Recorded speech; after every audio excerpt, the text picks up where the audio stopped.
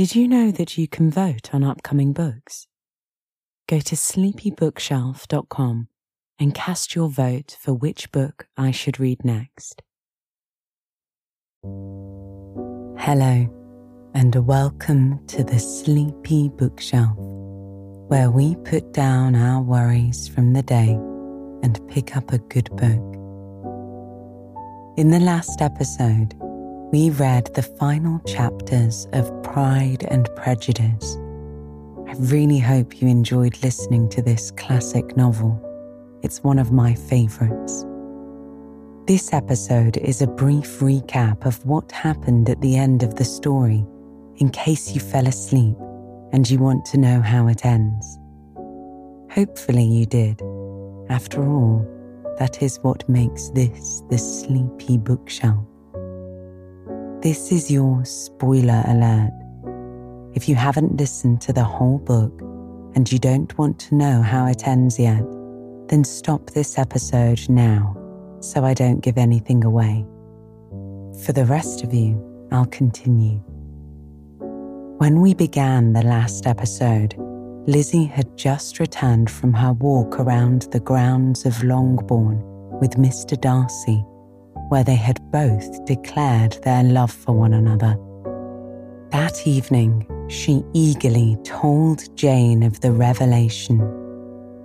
Initially worried, then amazed, then delighted, her sister congratulated Lizzie, for she could see that Elizabeth's affections were truly in earnest. The next morning, Mr. Darcy arrived with Mr. Bingley again. In order to allow Jane and Mr. Bingley some time alone, Mrs. Bennet suggested that Mr. Darcy and Elizabeth walk up to Oakham Mount to take in the view. On the way, the two agreed it was time to request consent for their marriage from Elizabeth's father. That evening, after dinner, Mr. Darcy followed Mr. Bennet to his library and soon appeared again, giving Elizabeth a smile of encouragement.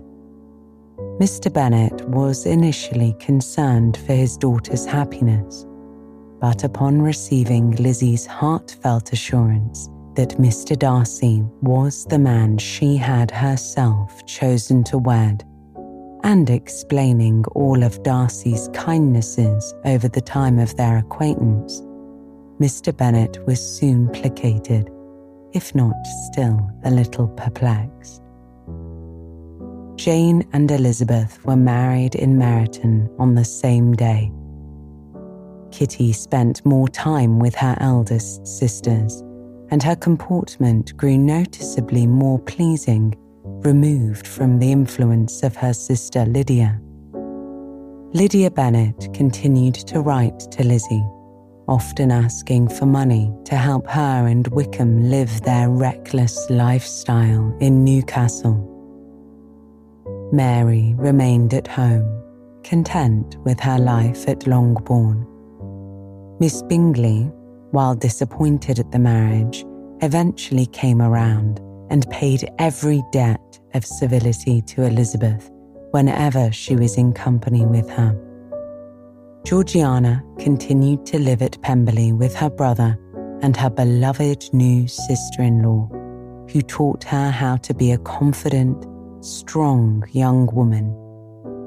Lady Catherine eventually conceded to visiting her nephew on occasion, after a period of silent treatment, of course, and the Gardiners, whom Elizabeth always loved, became even closer with her and Darcy, always remembered as the people who brought Elizabeth to Derbyshire and finally united the couple.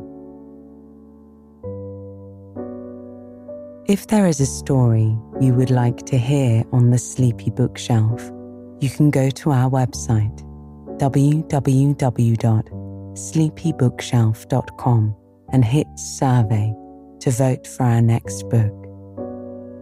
In the meantime, if it's bedtime, have a look at our new releases, choose a story, relax, and listen to the sound of my voice and soon enough you'll be fast asleep.